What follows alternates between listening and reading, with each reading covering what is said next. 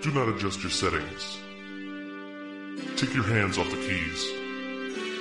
Your search is over. These are the geeks you're looking for. You found Geek Watch 1.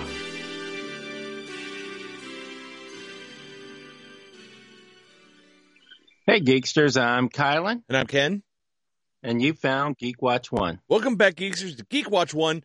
And looking outside today, winter for real has shown up in Northeast Ohio finally. What, middle of January, almost end of January? Yeah, it's about time. Right. I ran out and got coffee for us this morning, and there is snow everywhere. It's blowing all over the place. It looks like it's actually January. Yeah. And there's accidents all over the roads already. Yeah. Oh, yeah. It's a little slick out there, but it's like if people remember this is Ohio. This is going to be this way, guys. Just take a little extra time. Right now, it's not because it's slick. It's because the snow's coming down. It's a vision issue. It's not so much the road issue. Right. Yeah. Well, so the good thing is it's Sunday, and there's not a lot of people on the road. Right. Yeah. Oh, hang on. Yeah. I was seeing something wrong. Well, I'm still getting used to this new stuff. Playoffs going, so maybe just stay home, eat your wings there. Stay home, watch the playoffs, be happy. I got to go talk to some guys at the wrestling training today, so I do have to end up going out. But that's fine. I'm not worried about that because I take my time. Right. Mm-hmm. And it helps we have a heavy, big car. Yeah. Yeah. Right. Just keep your lights on, you're all good. Yep. It's all, like I said, if everybody takes their time, they're fine. When you're in a hurry and you can only see 30 feet in front of you because of the snow, you're done. Yeah. Mm-hmm. So how you guys doing? Good. We had our book group yesterday. Yeah. We met with our monthly Saturday meet, had lunch and stuff, and we found out a couple weeks ago that the Akron Reading Festival is back this year. The Akron Family Reading Festival from the main library, and they've shifted the date, so it's not until April, which is a major change because they used to actually have it in February, beginning of February. Yeah. Right. Now it's April. Is it 6th? I think 6th. I think it's 6th. But yeah, so anyone in the area who's interested, the Rubber City Book Posse will have its table there with free books again. And I confirmed with them that it's the full pre-pandemic event. So they're going to have a lot of participants. They have the usual, local child celebrity, I guess, or celebrity among kids, Jim Gill. Who's a singer. He does kids songs and he's all at all the events for kids and stuff. And there's also going to be, Outback Jack is the zoo one. Outback Jack with a bunch of animals. Right. And a whole bunch of other tables and stuff. And it's free for everyone. And you don't even have to bring kids. You could just come and enjoy it and get free books from us because we don't want to take them home. Right. So I have to go through my library again and see what I have for you guys for this year. Right. I think we still have some textbooks. Yeah. On a related note, actually, the city of Cleveland, or is it Cuyahoga County? I think it's the city of Cleveland because it's the mayor's thing. Okay, yeah. So the city of Cleveland, I feel like that they've thrown down the gauntlet. Now, a few years ago, well, more than a few years ago now, Akron, how the Akron Reading Festival, Family Reading Festival happened was that our previous mayor at this point, wanted Akron to be the most literate city in America. So we had Literacy Week or something. Yeah. And so there was one day where they wanted everyone in the city to read for 30 minutes. And it's sort of like the idea of uniting the city. I think it was supposed to be like at 11, from 11 to 11:30, something like that. Everybody read at the same time. And they would have it happen in classrooms. Teachers would read to the little kids, or they'd have reading moments for older students, and then you'd report it on their website. You'd see how many people read. And actually, my office, where I worked at that point, I worked with a bunch of readers, and we, even though it was a financial institution, with it being winter, things were a little bit slower, so we took advantage of it then too. But that's how we got the reading festival. Was out of that. Well, Cleveland now, they're wanting to either have 1 million people read No. What It's was it? Read 1 million books. Read 1 million books. Or 1 million minutes. Right. They want to hit one or the other. 1 million minutes is much easier to hit because some people are slow readers and they'll just read. Yeah. Right. But Cleveland is a huge city, so conceivably everybody could read one book and bust it out of the park. Yeah. And I think that's the idea. But I have to admit, when I heard that, I'm like, yay, Cleveland. Yeah, Akron's got to do something now. Yeah. Yeah. Well, it's a little harder Yeah, for so- Akron because I think Akron's only got like officially 750,000 people. Well, I mean, they don't have to do something exactly like that, but they got to get a return to their literacy push. Yeah. I think. Yeah. So I that'd mean, be it was But getting the festival back is a big step. Right. So when I heard that, I was like, oh. And I think at one point there was talk about kind of expanding the reading festival to being on the same level as like the Miami and New York book festivals. Right. That there was that idea of it moving towards that. It looked like that was happening, but it didn't. No. So that's all I got to say about that. Oh, Look wow. for Something. reading festivals in your city. Yeah. I was way or off. a reading festival in your house, or Yeah. what we call Tuesday here. Well, So, Yeah, you were saying about the 1 million books, how it's difficult to do. Cleveland officially only has 350 or 360,000 people. So that'd be a lot of books for them to have to try to read. That's the main central city of Yeah. Cleveland. If they're talking the But suburbs and stuff, yeah, the regional area. Yeah, Cleveland technically includes all the suburbs. yeah, all Yeah. the suburbs. So- Yeah. And for some reason, they a lot of times try to count Akron as part of the suburbs. But No. really, if even if they only have like 300 and something thousand people, that's 3 books a person Yeah. Right. in a year. Yeah. If you're not reading 3 books a year, there's a problem. That's all I'm saying. I don't care who you are. You don't even have to be a challenge. If you're not reading 3 books a year at least, Yeah. there's Right. a problem with your life. Well, hey, does comic book count? Because I'll read 4 or 5 a week. I don't judge. Trades count because comic books themselves are like not even 20 pages. Trades count though if they're Okay. collected. So for every like 5 you read, that counts. Yeah. Which basically you got one story arc, you're good. Yeah, that's a story arc. Yeah. Yeah. So Exactly. So, but that's kind of cool. I don't. Yeah. We didn't do anything super geeky this week, other than I know we talked about Jack Ryan last week a little bit, and Kylan hadn't finished yet, but you guys have finished it now, so we're gonna talk about that Yes. a little bit because that Yeah. definitely needs some talking about. Oh yeah. So we're gonna get to that in a little bit. But I had a little bit of excitement last night. Vicky and we went out to Youngstown, Ohio, to Real Action Pro Wrestling. That I was one of the guys that helped start the company in Barberton. Way back in like 07 or 08 when we first started wrestling in a little bar in Barberton weekly. Well, last night I won the tag team championships with my partner. Nice. So that was fun. So Who's your partner? Cassie went too. Miles Jacobs. It's one of the kids actually that I've helped been mentoring for the last couple of years. Cool. I got Nice. three guys that were trainees, or they just graduated from training when I got back into wrestling, and I've been kind of just coaching them up from there, just helping them little things here and there, being a ear on the end of the phone if needed, or helping them with matches or whatever. Yeah, I Right. know. He gonna get put in timeout as soon as I see him.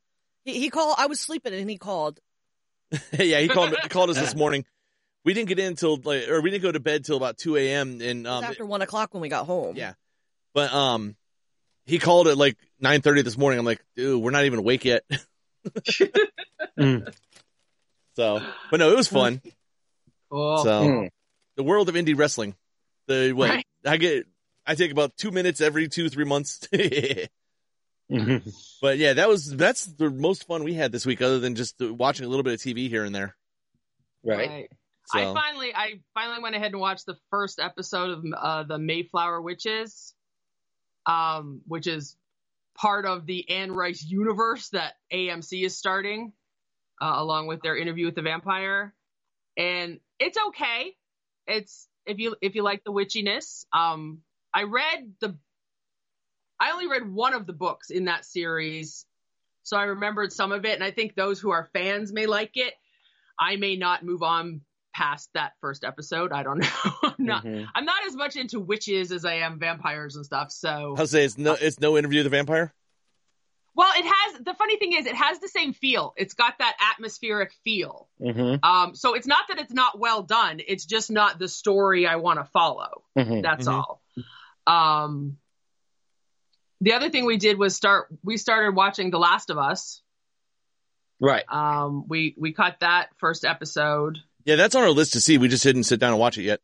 And it's good. I thought it was really good. I liked it. We'll definitely keep watching it. It's for anyone familiar with the game, it's a much wider picture than the game because you get, different points of view and different things going on. Whereas in the game, your point of view is only from Joel, the main character, and you just see what he sees and you know what's going on based on his accounts. Whereas the show, to kind of expand on it, you see what's going on with him, but you also see what's going on with the government factions and you see what's going on with the rebellion kind of aspects of it. Mm-hmm. Because it's in a sense, it's like a zombie show in the sense that, there's an infection and they've shut a lot of things down and a lot of people have died and they're keeping track of what's going on and taking care of infected people as they need to. But it's not the same as a zombie movie because of the infection in part. It's right from the start. It's not a spoiler. Right from the start, they tell you basically it's fungus. Right. It's a fungus infection. It starts back in the 60s with a specialist on a TV show who's explaining how a fungus pandemic can happen and how there's basically no cure because the fungus is a natural living thing that you can't just take a kind of inoculation or something against it and have it not work. Right. It'll adapt, that kind of thing. Mm-hmm. So it's interesting to see the fungus, and you do see people like what happens to them with the fungus thing.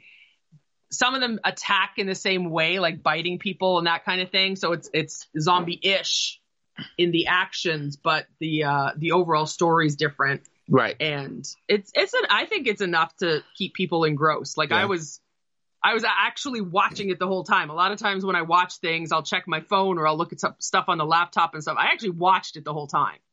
Cool. Like it's just that engrossing. Well, yeah. So, and I have the game, like, what's it?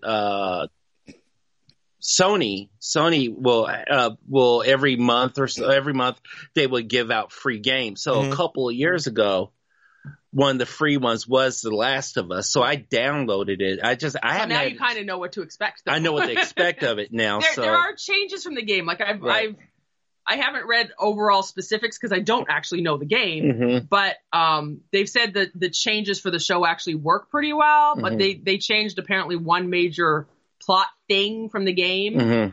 But like if you don't know the game, it's not going to matter. Yeah. Right. Well, some of the stuff you were saying there is a challenge that they always have every time they try to adapt the video game to the screen. Because it's like there's things, story changes and things, because on a video game, you are stuck in one person's POV because you're supposed to be that character for the whole thing. So a lot of, in a TV show or a movie from one point of view period is not easy to do to keep people in its attention. Yeah, I think with this, because it's the pandemic type of thing, they're at least able to show you the warnings and the precursor. Like you actually see, unlike The Walking Dead, you see it start. Right.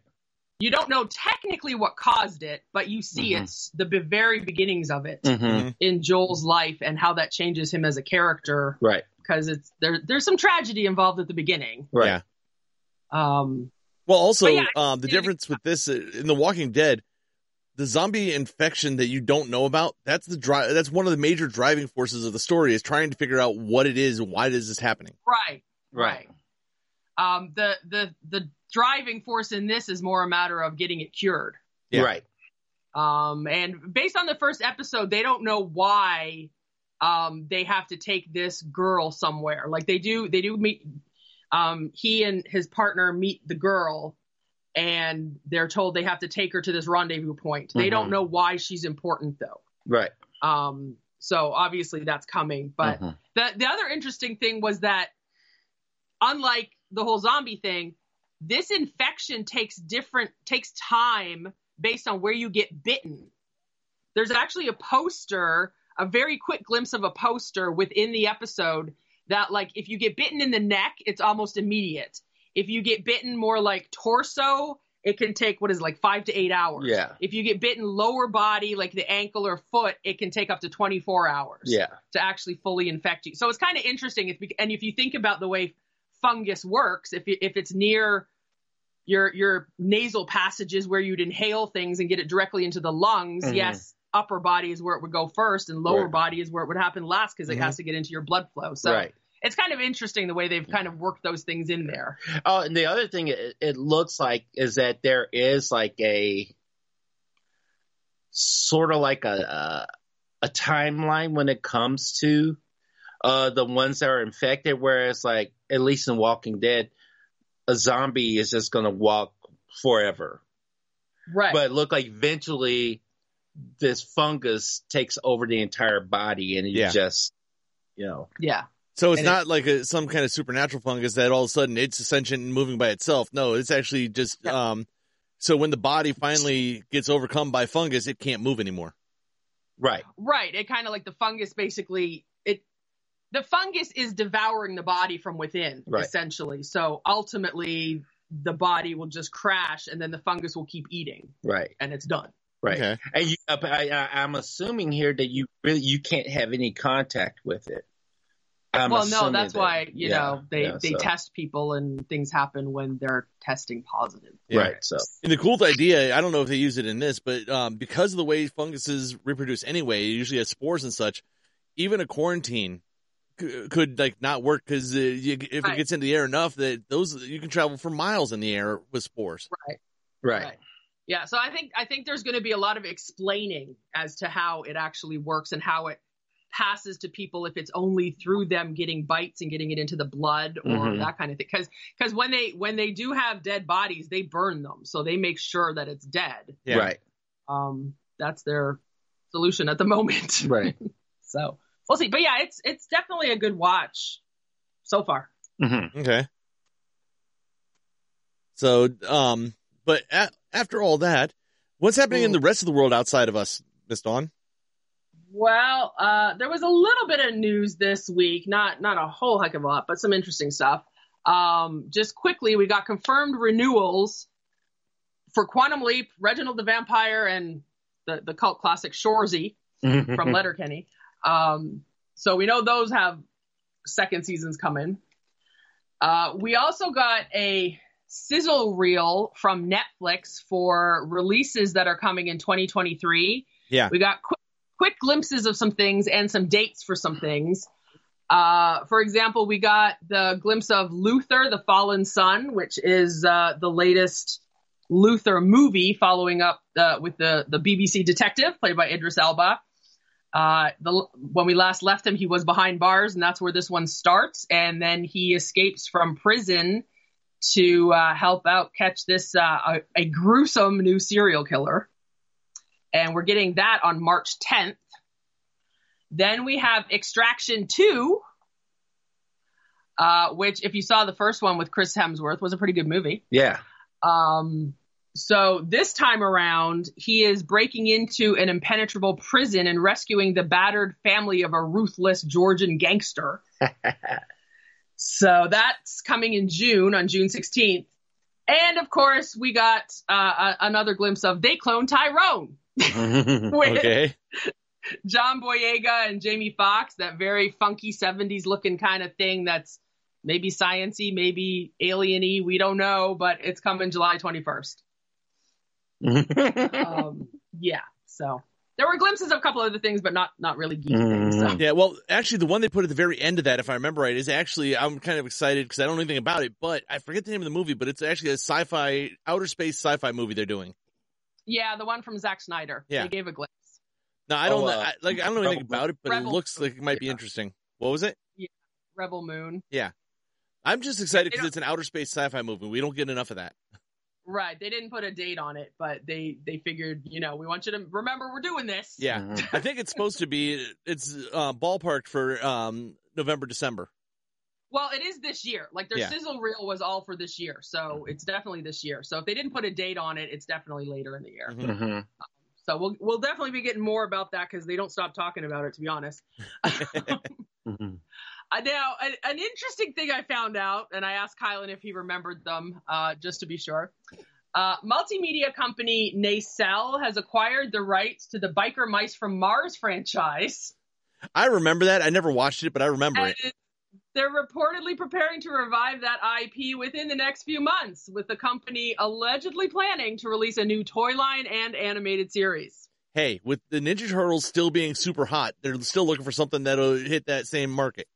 That's what this was. This was one of the ones that came out after Ninja Turtles originally in the 90s to try to actually hit that market. This, Street Sharks, they had the one about the teenagers from Beverly Hills or something, some mutant teenagers. That was tattooed teenage alien fighters from Beverly Hills, which was like one of the Power Rangers knockoffs. It was terrible. Of course it was. It was the whole anthropomorphic animal kick for the most part. So for those who would actually look forward to this, perhaps, there's no word on whether it's going to be a complete reboot or an actual sequel of the series. I don't know if the series had an actual storyline that it should have a sequel, but I thought I watched maybe one or two episodes, to be honest with you. I just like the name of it. Yeah. Right, they had a funky look to it too. They were like these hugely muscular mice with like the biker jacket, the vests and stuff. Chains so. It was actually created by Rick Ungar, and it was produced by Marvel Productions Animation Studio with Stan Lee as an executive producer. Now, but see, Marvel at that point was doing a lot because Marvel did Defenders of the Earth also. Mm-hmm. So this was like right along in that. And this actually was popular enough to run for 3 seasons. Yep. Yeah. It started in 1993. It ran for 3 seasons. And it got a serialized comic book, and it got a Super NES video game. Yeah. So, if you're into it, it's coming. We might have to just see, just because. Another thing I just actually spotted today was that Amazon Prime Video is reportedly adapting a couple of hit Image comics. And we already know they do pretty well doing comics to television kind of things. Mm-hmm. So they are now developing live action adaptations of Sex Criminals and Bitch Planet. Oh, I've read both of these. I love both of these. The shows are being developed as part of a new overall deal struck by creators Matt Fraction and Kelly Sue DeConnick, who we know are married, have been married many years. Yes. Matt Fraction did Sex Criminals. Kelly Sue DeConnick did Bitch Planet, as well as some very iconic runs of Captain Marvel. Mm-hmm. These are apparently just the first 2 shows being developed under that deal. Okay. So just look up who they've done that are not part of the big 2, and we may be getting more shows for that. For those who aren't familiar, in Sex Criminals, from both Matt Fraction and Chip Zdarsky, another well-known artist, an actor and librarian discover they can freeze time when they complete sex acts. Mm-hmm. And they use that frozen time to commit crimes, because why wouldn't you? Actually, the librarian, her library is actually at risk of being closed. So when they individually discover this can happen when the climax happens for some reason, and then they discover they can do it together, but they have to at the same time. And so everything's frozen, and they decide why not rob banks to make money for this library to keep it going. So it's kind of like Robin Hood almost, because they're doing it for something good, right? but they're still committing the crime. But of course, there is a police force that doesn't like what's going on. It's like the Time Force kind of thing. They know they're doing these things, and they're being bad. Right. So it's interesting. Obviously, it's a completely adult comic, but it's really fun. Actually, pretty fun. And then Bitch Planet is a little more of the almost apocalyptic Mad Max type of feel. It's about non-compliant women being shipped to a planet-wide correctional facility when they refuse to obey the laws of the patriarchy. Not surprisingly, coming from Kelly Sue DeConnick. Right. But it could be quite an awesome, also very adult television series. Right. But it has a huge following. Right. And so does she. So it's not surprising. So I was kind of happy when I saw that. The last piece of news I have is something that I figure Kylan's going to want to talk about. Yeah, maybe. And it's the fact that Hasbro revealed the first footage from the much anticipated 30th anniversary special for the Power Rangers. Yes. featuring interviews from the cast, the first glimpse of the Rangers back in their costumes, titled Once and Always. It'll hit Netflix April 19th. Mm-hmm. It does bring together your a lot of the cast that you want to see. Mm-hmm. The ones who played Billy, Zach, Adam, Rocky, Aisha, and Kat. Interestingly, in the video, the cast reflects on coming back together after so many years, and it's actually the first time a few Rangers have ever filmed a project together. Mm-hmm. Because Cardenas, who plays Rocky, and Jones, who plays Zach, never actually appeared together on screen, despite both being part of the Mighty Morphin Power Rangers. Right. Well, because Cardenas came on. Like Cardenas, Johnny Young Bosch, and Sutherland, Karen Ashley. Yeah, the three of them came on after the original. Yeah, weren't they the Red, second generation? Yellow, and Black Rangers? They left. Yeah, Right. they were the first of the second generation. Right. But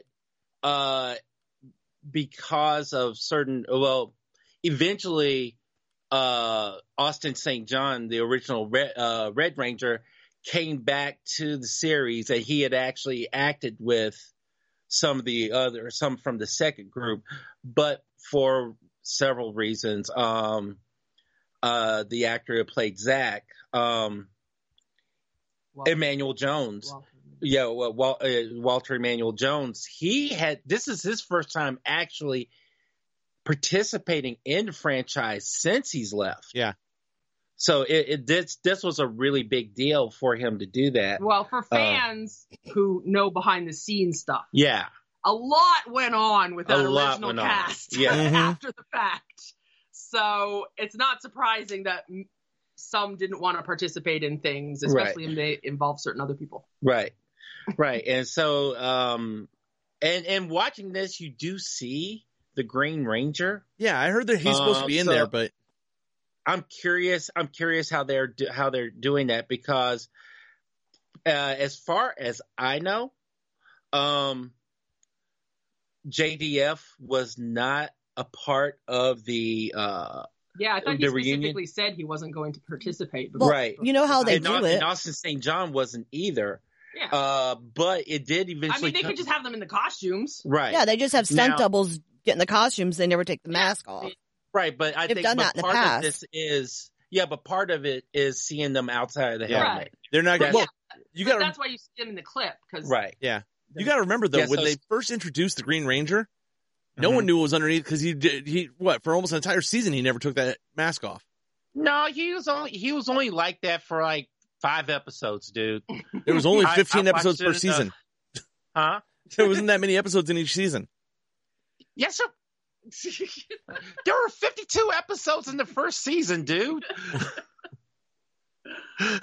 Well, they're also Amy Jo decided not to come back. Yeah, but she did come out saying that she did film something for it. Okay. So she's not back as her role as Pink Ranger. right, but she did film something for it. Now I'm pretty sure that there is going to be something, a memorial to Jason David Frank. Yeah. Sure of that. So That they would feel obligated to do that, Yeah. regardless of whether he had wanted to participate or not. right, Well, considering he's been in more Power Rangers episodes than anybody ever. right. Right. So yeah. So it's I'm excited. And when I found out I got the date of my fellow Ranger friend, he sent it to me, which was pretty much an uninspiring day. I saw that. I'm like, okay, all right. Made your day. Literally made your day. It made Hey, my day. So I want to know though. I'm excited. I need to know though. Is Bulk and Skull in it? You know what? They may be. They actually were in They've been in a couple series. I know. the most. Let me think. Was it Samurai? I think it was Super Samurai. I think that's the most recent season they were in, and they both look really good. Like Skull's nephew was a ranger, and Skull was the one kind of telling him everything that he needed to do to be a ranger. Okay. So, like Skull is rich. I don't know what in the world Skull did I don't think we want to know. Skull was like limousines, wealthy, all this stuff. Like he turned his life around somehow. So Did it have to do with skateboards or something? something like that. So far, all the reports on it don't have them listed. They said, but people are talking about how it'd be great if there was at least a cameo or something, but they don't have them confirmed at all. Right. So yeah. But there we go. I might watch it. I watched, like I said, I watched the original Mighty Morphin for like 1 or 2 seasons, and after they started changing people out every season, I'm like, I can't follow this. I don't know. Especially when it became a new show every season, which I understand because they only did a certain amount of the original Super Sentai, and then they started adapting other shows, so they had to change the Rangers and just put the Ranger name on it. Right. I've watched, like, Kylan watches reruns of it and stuff, and I've watched some of it. I'm just curious, like, how often they get the actors, local actors, and whether or not they can hide their accent well. Right. Because there's that New Zealand slips through a lot. Like there was one episode in, because I'm watching Time Force, and there's one episode in Time Force, and there's a guy that I'm pretty sure is the Red Ranger in Dino Thunder. And I'm looking at him and I'm like, you know what? Because every now and then, like when you're watching Dino Thunder, every now and then that the New Zealand accent comes out. It's like they're in regular conversation, then they say something. You gotta start looking these up on IMDb and stuff, see who's doing what. Yeah. Together. So whenever you're like, why it's supposed to be an American city, but why does it look like? Well, there's a reason why. It's all in New Zealand. There's a lot of tropical vegetation for it to be an American city. Yeah. Okay. The first Mighty Morphin, they tried to play that off that Angel Grove, California was supposed to be somewhere outside of like LA or something, so you could get away to get away with some of that. Yeah. Right. I don't know what they did for the settings for the rest of them. They didn't try. They didn't try. I mean, there was one season when they were in space. There was another season where they basically they just made it some innocuous city. Yeah. You know, so it worked. So like, okay. Yeah, it was the one that was like mythical. Right. Yeah. Well, no, just like basically any city USA, but they give it some like, you know, something bay. Yeah. So there's always a bay. Because there's always ships out there, you know, whatever. But you know, like okay. Like what? You're not there for the city. It doesn't matter. No.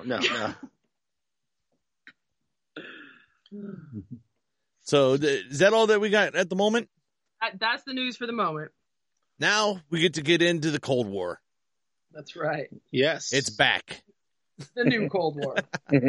Like I said last week, this third season, when you compare it to the rest of Jack Ryan, now we're getting into Jack Ryan here, but I looked at it as this is the spy show I've always wanted to didn't know.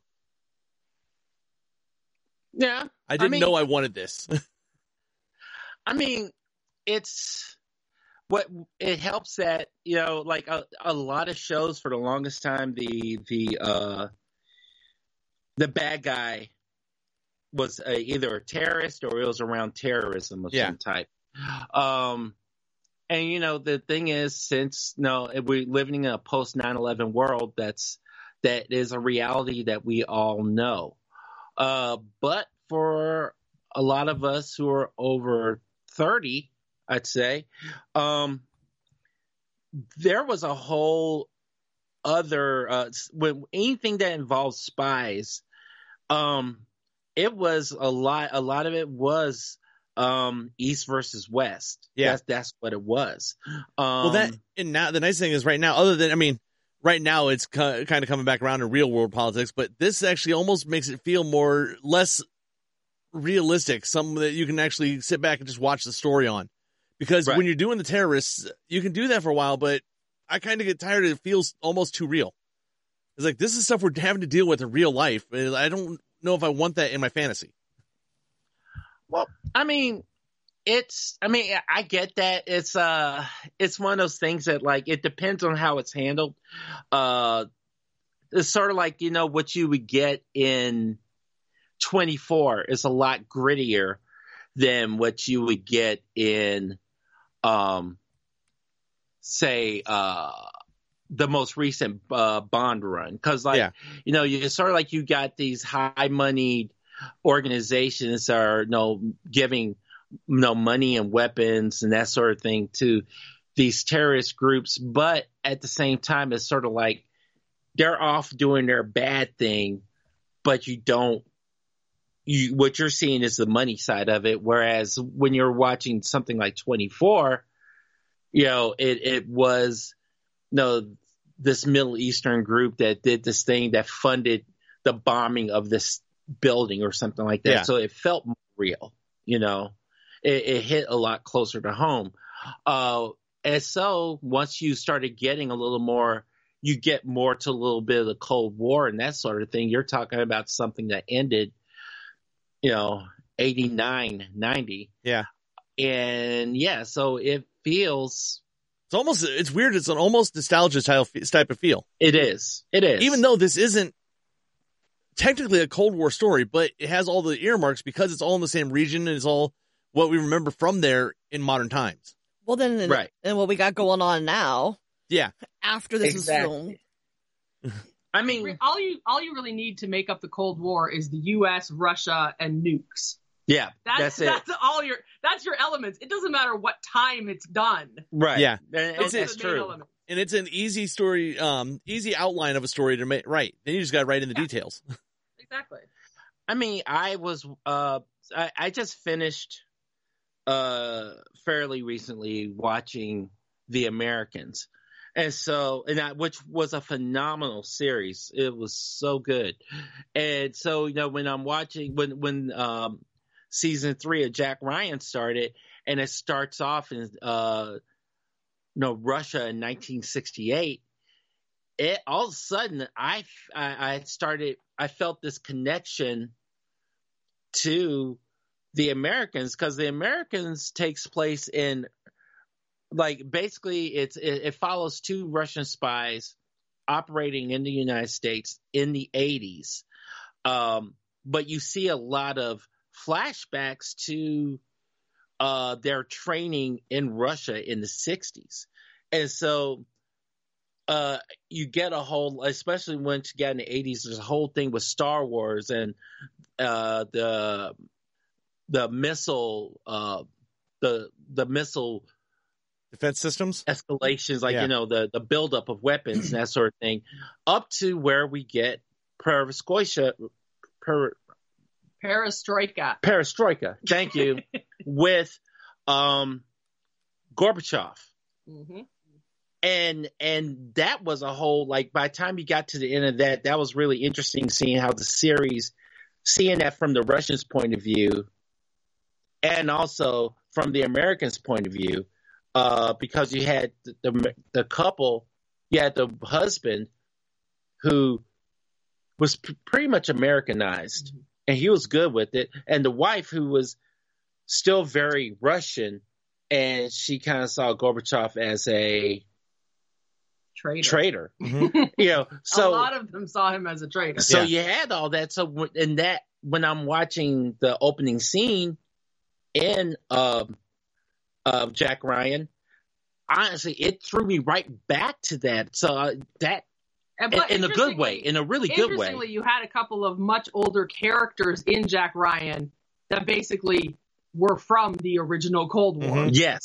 Yes. Well, it's kind of like what we got alluded to a little bit last week, how it's weird seeing anything from a Russian point of view when you grew up in the U.S., especially growing up in the 80s and 70s and 80s in the U.S., and we look at it from the point of view of who is seen as the victors. And we look at it as, like, from our point of view looking into Russia, why would anybody want to go feel nostalgia for the conditions they had and all these other problems? But for a lot of the people in Russia, that's what they knew. They had no problem with the way Russia was being run and stuff. So a lot of the older people in Russia, from these points of view, are looking at it as like, wait a minute, we had it so much better back with the Soviet Union. We're looking at it like, wait a minute, how can you do that? Because we were inbred that the Soviet Union are the bad guys, no matter what. Communism is evil. And they were looking at it as like, hey, that was our government. That was fine. With from their point of view, democracy was evil. Yeah, because I mean, they they were provided for. Right. Yeah. Some of it may have been harsh. They may have had to stand in lines, but they were still provided for. Right. Exactly. Right. And that was something it was interesting because to go back to the Americans one last time, they were an upper middle class couple living just outside of Washington, D.C.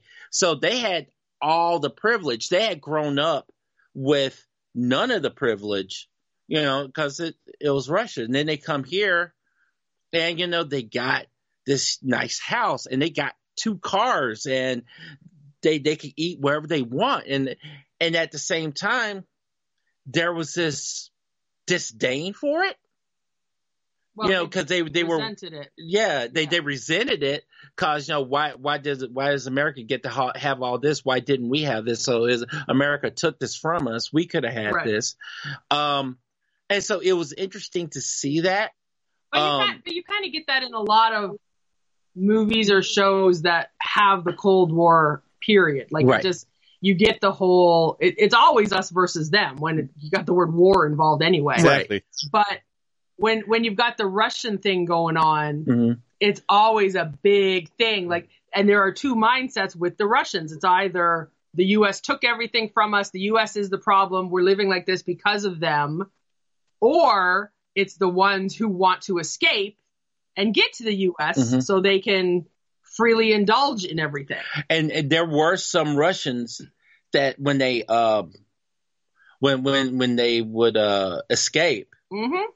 That's what happened. Yeah. And that's so, why that was such a big deal. Defecting was such a huge deal in the 80s.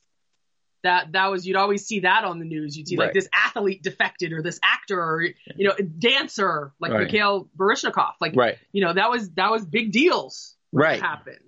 And so to see some of these old Cold Warriors still they're still holding on to the glory days. Yeah. They're still fighting the war. They're still fighting the war. And you would think that 30, 40 years later they'd let it go. that they would let it go. But it's not just that. There's a younger generation that holds that time in a romantic view. Yeah. And they want to bring it back. As we said before, that was another thing we pointed out last week, that it's the people that never lived in that time, so they don't have any actual point of reference. They just have the stories. Right. And and it's almost like a fantasy world. Like the grass is greener. It must have been better. Mm-hmm. This sounds wonderful. We need to return to that. But then when you get there, you're like, oh wait. Right. And so that was for that to be the foundation for season 3. This felt like it could have easily have been a Tom Clancy novel. I wonder why. Huh? I wonder why. Well, I mean, I'm just saying there was a lot of stuff that, especially some of the newer books now, don't feel like it was Tom Clancy. It's Tom Clancy's characters. Right. But it doesn't feel like it could have been a Tom Clancy story. Those ghostwriters are not doing a good job. No. One of the things I did like, though, when this starts off right away at the very beginning of this show that I have loved compared to, especially compared to the other seasons, you start off, Jack Ryan is already a field operative using his analytical experience to actually do field ops.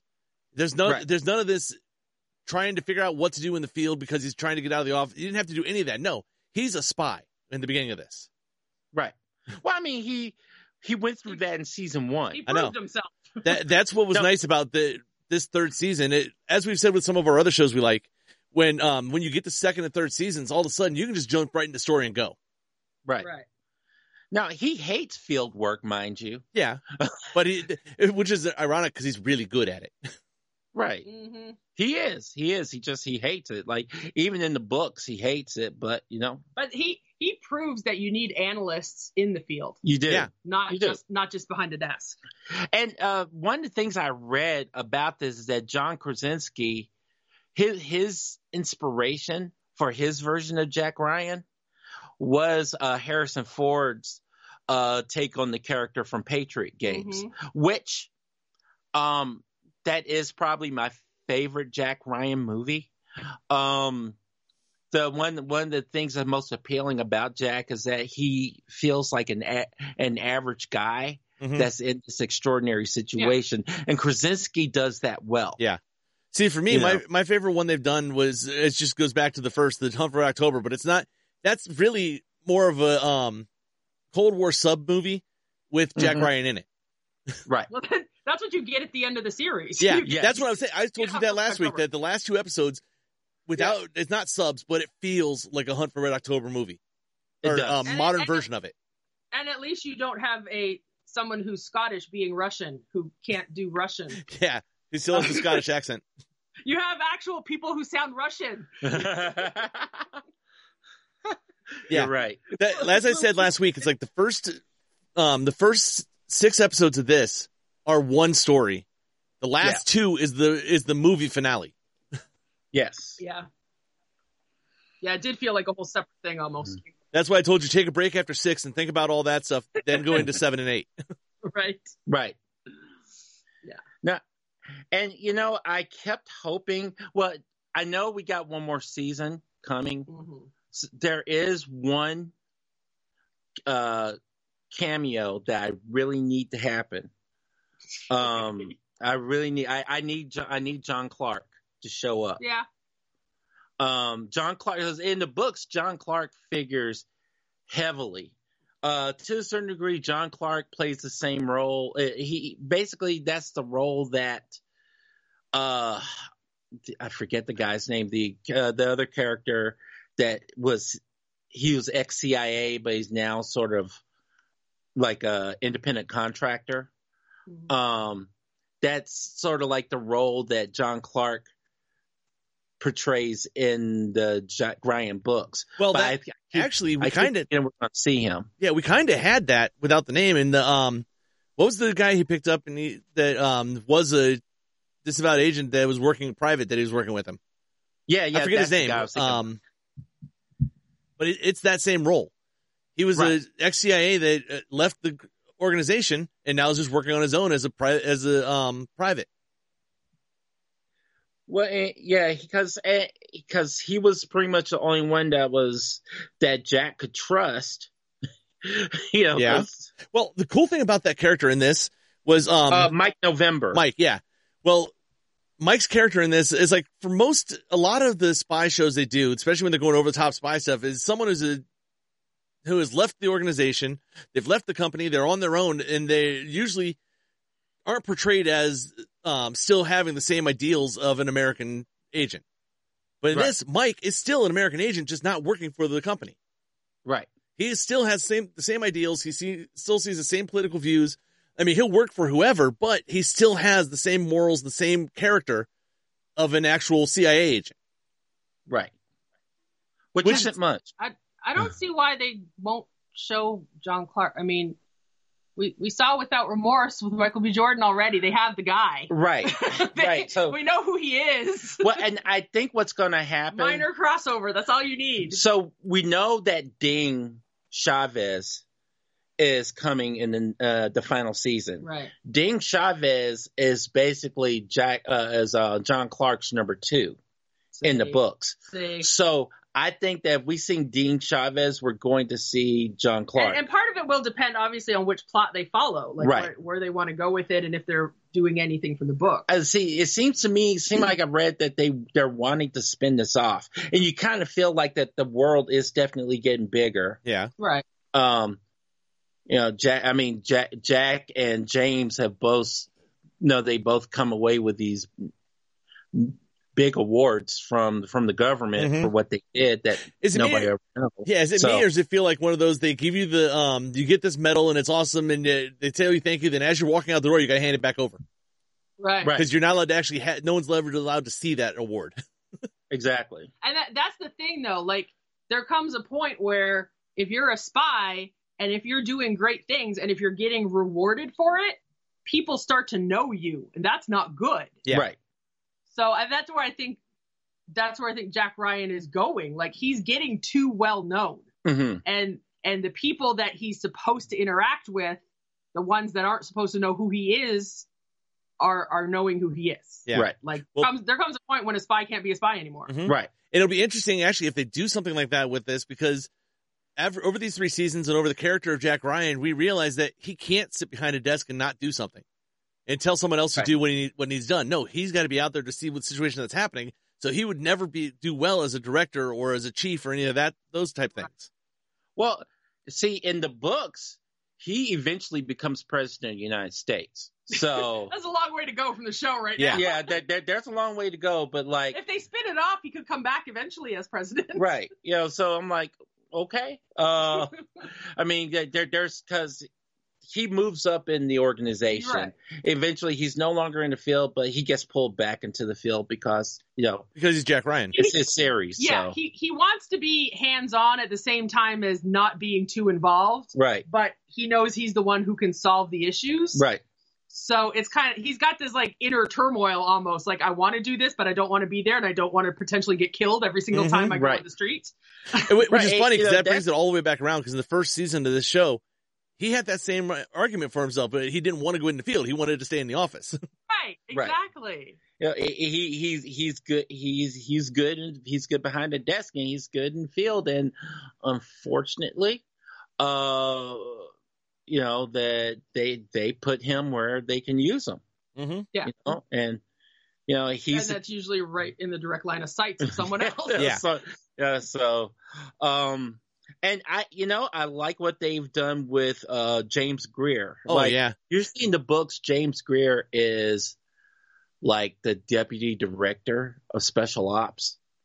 So he's sort of like the guy behind the desk, and Jack is, answering to him. But in this version, you have him as a a field case officer. Yeah. Or like a station chief. Yeah. Well, he starts off, and- he had left Moscow because he was the station chief of Moscow for a while, Right. which is And- what brings it back into this season. Right, and that was something that you see that he has some deep ties in Russia. Mhm. But he's never been there before. Never been there before. No. No.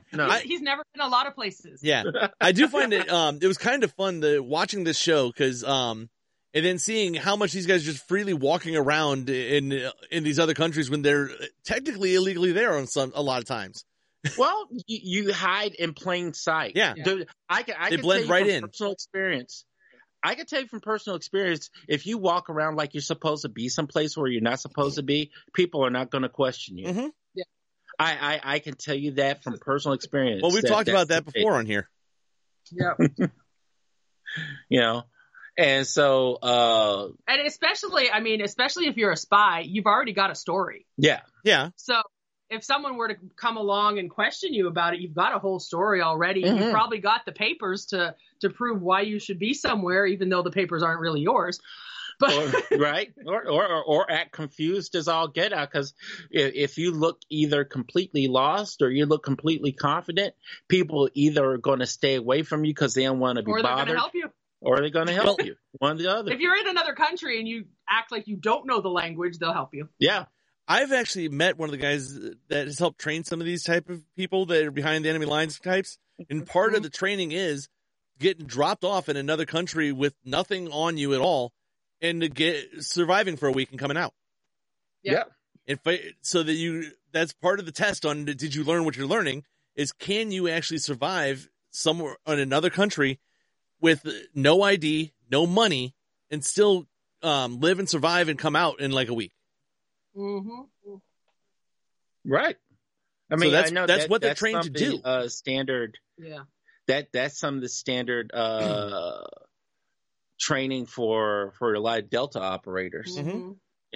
It's interesting because it's like at least that's the movie stuff we do know. Anyway, that's Right. movie type stuff, but it's actual real life also. right. Well, because I mean, it hits all the points that you have to know for that type of life. Mhm. It's not just a job; it's your life, because really, your life is at risk every moment of that job. Right. So Yeah. it hits the points of thinking on your feet, thinking on the move, solving problems, getting by, disguising yourself, just surviving. Right. So it's a big. I'd like to know how many people don't make it. Well, or what happens to the ones that don't? Right. You know, do they end up in prison and someone gets them out, or do they just stay there? Well, it's sort of like, we don't know who that person is. Yeah, exactly. You don't know them. Right. Yeah. Mm-hmm. So, but yeah, like I said, I loved the season. This has been my favorite season but as we were talking, all the stuff we've been talking about, this is what all of us grew up watching as a spy show on TV. Spies, when we were growing up, was America versus Russia, America versus USSR, or eventually it became China because USSR fell. But it was it was global governments against each other. Right. And it's always felt weird moving into the post Cold War era to where the other countries are not the bad guys. Right. The bad guys are just guys that are in the area and you don't know who they are, which is a lot scarier time. We live in a much scarier time now than we did in the 80s. It was scary because they had that big red button that could blow up the entire planet. But everybody knew in the back of their heads that's never going to happen. But you thought it would never happen. That was G.I. Joe versus Cobra. But they still think about it. Yeah, but Cobra in that show felt like a large global it's a global organization, but it felt country level. Because Cobra was so big and the way they ran it in there. But then again, at that point, especially for kids shows, and kids didn't understand the way a terrorist organization works for real. Where now we know how this works, which makes it much more terrifying. Right. So it's like this was a good season overall for like Gen Xers, basically, who grew up with it, or for history buffs. Right. Yeah. Like regardless of your age, if you're into certain periods of history or into just basically global conflict, that kind of thing, this was a good season for you to see the workings behind the scenes on both sides. Right. Because it, like we said, it wasn't just seeing what was going on the U.S. side, because most of that was screwed up anyway, with people just wanting to drop the bomb. But you saw the Russian side and how they were having difficulties in both directions. Right. So it gave you a fuller picture, even if you only just grew up in that and didn't really read into it too much. It gave you a fuller picture of what even might have gone on back then. Right. What would be really interesting, what I'd like to know, and Geeksters, I know you're out there listening and you don't always respond, but I really, really need you to respond to this, especially anybody under the age of 30. I want to know, what was your reaction to this show, to this season of this show? Because you got to think, the wall fell in 90 or 91, right? Officially? I believe it was 91. Yeah, Berlin Wall came down in 91. So anybody born after or from 89 through now, because you didn't live through any of this. You obviously you've heard about it in history books and you've seen it from your parents and things like that. But what did you think of this show? Because they would have an absolutely totally different view on this show, I think, than we do. Like I keep saying, this is something we remember times like this with the government versus government. Mm-hmm. That'd be really cool to get someone younger on here that actually that didn't live it. Right. Right. And I think it would feel like some kind of foreign thing. Like, even for us, this to be like the equivalent of World War II. Mm-hmm. But even World War II made sense to us because we're still in the same idea of, the United States or NATO versus East versus West. Bloc. Yeah, it was East versus West. Right. Yeah, so there was that. So we still had that frame of reference, but now they don't really have that frame of reference. Global conflict is much different now. Yeah, right. So yeah, because you got to think, anybody born after 1991, anybody 30 years or younger, really, the threat of global thermonuclear war really hasn't been technically a threat on the global scale. When we grew up in the 90s or 70s, 80s, and 50s and 60s, that was actually a real threat. If someone would launch a missile, the world's done. Well, right. They learn things in school that they don't really learn now. Mm-hmm. Well, yeah, stuff like now. I don't. Back then, they hid under their desks for that reason, and now it's for other reasons. Yeah, see, Right. when we were in school for Vicky and I don't know about where you guys were at, but here they didn't have fallout drills and stuff like that, and the nuclear bomb drills. I know in the 70s they had some, but I think when you guys were in school just a couple years before us, so you guys had late 70s. You were already in school, and up into the 80s that threat had dropped back enough that it didn't seem like a actual constant threat that this might happen. Well, Right. we only had where I grew up, we had evacuation drills for the sake of having a nuclear power plant within a relatively nearby kind of distance. So we had evacuation for that sake, not for bombs, but for a plant leak or whatever. Mm-hmm. But yeah, the thing is, we grew up knowing global threats. That was the issue. It was global. Mhm. Now, if you look at all of the exercises that kids take, the drills they do in school and that, it's local threats. Yeah. And once again, and one way or another, it's a threat. Like it's a threat to your life, whether it's local or global, but the global is so much more prevalent than it ever was in our days in school. Yeah. That you kind of have to focus on what's most important. That's as I said, it goes back to the difference of, we lived in a world where you're worried about the world blowing up, whereas the kids now are worried about, is my school going to survive the day? Right. It's a much, much scarier time. I mean, you get the news of like North Korea doing whatever, or the current Russia being an idiot about whatever. Yeah. But it doesn't feel like the same degree of threat. Yeah. Well, when it comes to North Korea, you look at it and he's like, you know what? We understand now the power of what our defense systems are. That even if he had something that could hit us, it's not going to make it out of North Korean airspace if it's an actual threat. Right. Right. We fully believe, most Americans, I think in general, believe that, you know what, we'll shoot it down before it goes anywhere. Right. Or China will, even though China is not always our friends. True. China doesn't like him doing this stuff either. Right. No. Which I'm surprised that he's still doing stuff with them sitting right beside him. But still, and that's in the other Russia, thing. even Putin back in Russia then- is not going to do something that's a global threat because he understands as much as everybody does that option is still there that everything's done. Right. And back then, you didn't find out these things. Yeah. No. Like even when we were growing up, they didn't release a lot of this sort of detail on the nightly news or investigative reporting about who got what bombs and stuff. Like you didn't hear about that. The world is much smaller now.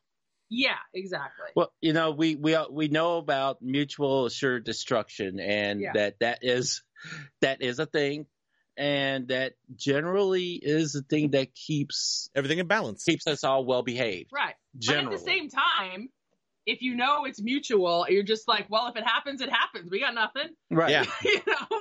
You can't. The average person can't do anything about it anyway. Right. If it happens, it happens. And I think that's where the attitude is. It's kind of like, we're not scared of it anymore because we can't do anything anyway. Right. And like I said, the stuff that we can handle is much scarier. Yes, exactly. So that's kind of a sad state of the world now that that the kids especially have to deal with. Adults, we can actually understand what's going on and help process it a little bit better. A lot of kids just don't understand the way it works. No. And they have to figure out how to deal with this anyway. So, this ended up being a downer episode a little bit, but it's a fantastic show. Episode. It's just I mean, it's real life. It's not a downer. So, but no, the show, like I said, I think it was fantastic. But Geeksters, I am serious. You guys, I give you guys all the information in the show. Geekwatch1@gmail.com. Let us know about what you thought about this season, especially anybody under the age of 30. Mm-hmm. So, yes. But what else happened this season that you guys, anything else you want to talk? I love the way they disposed of that bomb, and they actually didn't stop it. It went off. Right. It went off, but but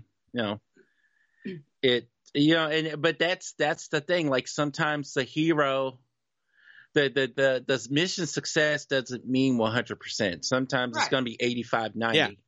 Yeah. But well, the whole point was to save people. Right. Yeah. The bomb going off, okay, whatever, but as long as it didn't go off in the wrong spot. Yeah. Right. And they buried it under all that dirt where, you know what, the radiation should stay there. Right. Right. But it probably won't, and you're going to get giant sandworms. Well, yeah, but That leads into another franchise. Yeah, this is that's where all it for the turns to sci-fi. That's right. That's where Tremors started. See, Right. now we can go into a Tremors spin-off from Jack Ryan, which you never thought would happen. Graboids in Eastern Europe. I gotta go back and watch that. The original one was really, really good. Right? Been a while. So what else we want to cover on this? Or is that I think that's it, dude. I did well, let's get a little bit about the ship stuff in the final episode, because that was awesome. All you needed was some smoke in the air, and it was Hunt for Red October. Yeah, it was. You needed guys smoking on the bridge.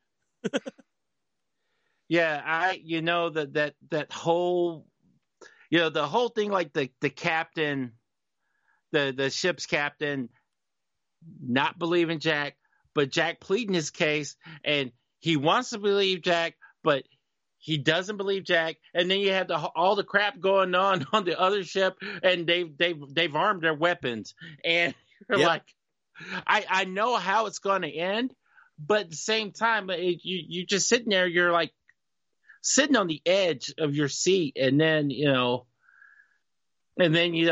just at the very last second, true to spy movie form, there's the necessary mutiny, so to speak, to remove that one crazy person who had access. I mean, because the keys were already turned. At that point, I'm like, crap. Okay. That's another one that kind of cool with what we were talking about with missile defenses, that they actually showed the way a missile defense system actually works. Mm-hmm. They launch, we knock it down before it gets to us. Right. And then technically they fired on us, but there's no harm, no foul, because nobody got injured. Right. But that and the fact that showing the difference between naval combat now compared to where it was even 10 years ago. If I remember right, we have no cannons on any of our destroyers anymore at all. Because if you get within range of the shipboard cannons, the giant guns on destroyers, you're already too close. No, I thought we did. They shot the missiles and stuff out. No, missiles, yeah. But all of our destroyers are missile destroyers now. We don't have any gun destroyers anymore. No gunboats that I know of for the big guns, like the ones think about from World War II and stuff like that. Yeah. We don't even use those anymore. That you know of. Well, I believe they've retired almost all of them because they don't need them. I mean, in a world of missiles, the cannon's not going to hit anywhere near the range. No, they just set up that's true drones. too. Yeah. I mean, we still use the guns on like tanks, but you're hitting ground targets. Well, that's true. That's true. I mean, because even if you're a destroyer and you're being attacked by fighter jets, you got missiles. Yeah. And I don't know how many people realize, but most of the time we don't have a lot of like destroyers out there by themselves. No, they're part of a aircraft carrier group. So if there's fighter jets coming in, the carrier is going to launch and take care of those for you. Right. That's why we have a naval air force. Or the subs. That's true. Or submarines, yeah. It's insane if you actually, what we do know about what, like a aircraft carrier group is like 30 ships. Between all the different parts of it. Yeah. So yeah, I mean, it's a huge group. Yeah, so. It was cool the way they showed it on here, the way an actual naval battle would look in a modern day. Right. It's actually a lot more calm than what it used to be. Because in the movies, you usually you're seeing the choppy waters and orders are being shouted and guns are being loaded, and there's whereas you're in the quiet of the command center and typing keys on a keyboard. Yeah, pushing a button. That's the whole battle. So I think we've covered most of the show. Is there anything else you want to cut before we? No, man. I think I'm good. So what was your opinion? Was this your favorite season too, or did you like the other ones? So far, it's my favorite season. I definitely want to go back and watch all three again. The third one, this third one definitely feels like it has the best flow so far. Yeah. But I want to go back and rewatch just, before I settle on that. But yeah. Cool. Well, like I said before, Geeksters, as we wrap this up, get a hold of us. let us know, what did you think of this show? Did you enjoy the first 2 seasons better? Did you enjoy this better? Let us know. You can always get a hold of us at www.geekwatch1.com. Anywhere, everywhere, all social media, we are GeekWatch1. If you put GeekWatch1 into a search bar and don't find us, let us know, and Ms. Dawn will take care of the problem. I absolutely will send out my own spies. Also, you can email us, geekwatch1@gmail.com. We are proud members of the Tangibound Network at tangiboundnetwork.com and the Weeby Geeks Podcast Collective at weebygeekspc.com. You can also go over at straydogakron.com and check out our buddy Charlie Murphy with the Stray Dog hot dog carts, the Cafe 388, all of his different other ventures that he's involved in. He's got Bob's Hamburg in multiple locations here in Akron. You want a good hamburger? Check out Bob's Hamburg. They got one on East Avenue and then I believe inside of Mr. Zub's over in Highland Square. Yes, they do. So, but other than that, for Kylan and Dawn and Vicky and myself, just remember, no matter where you go, there you are.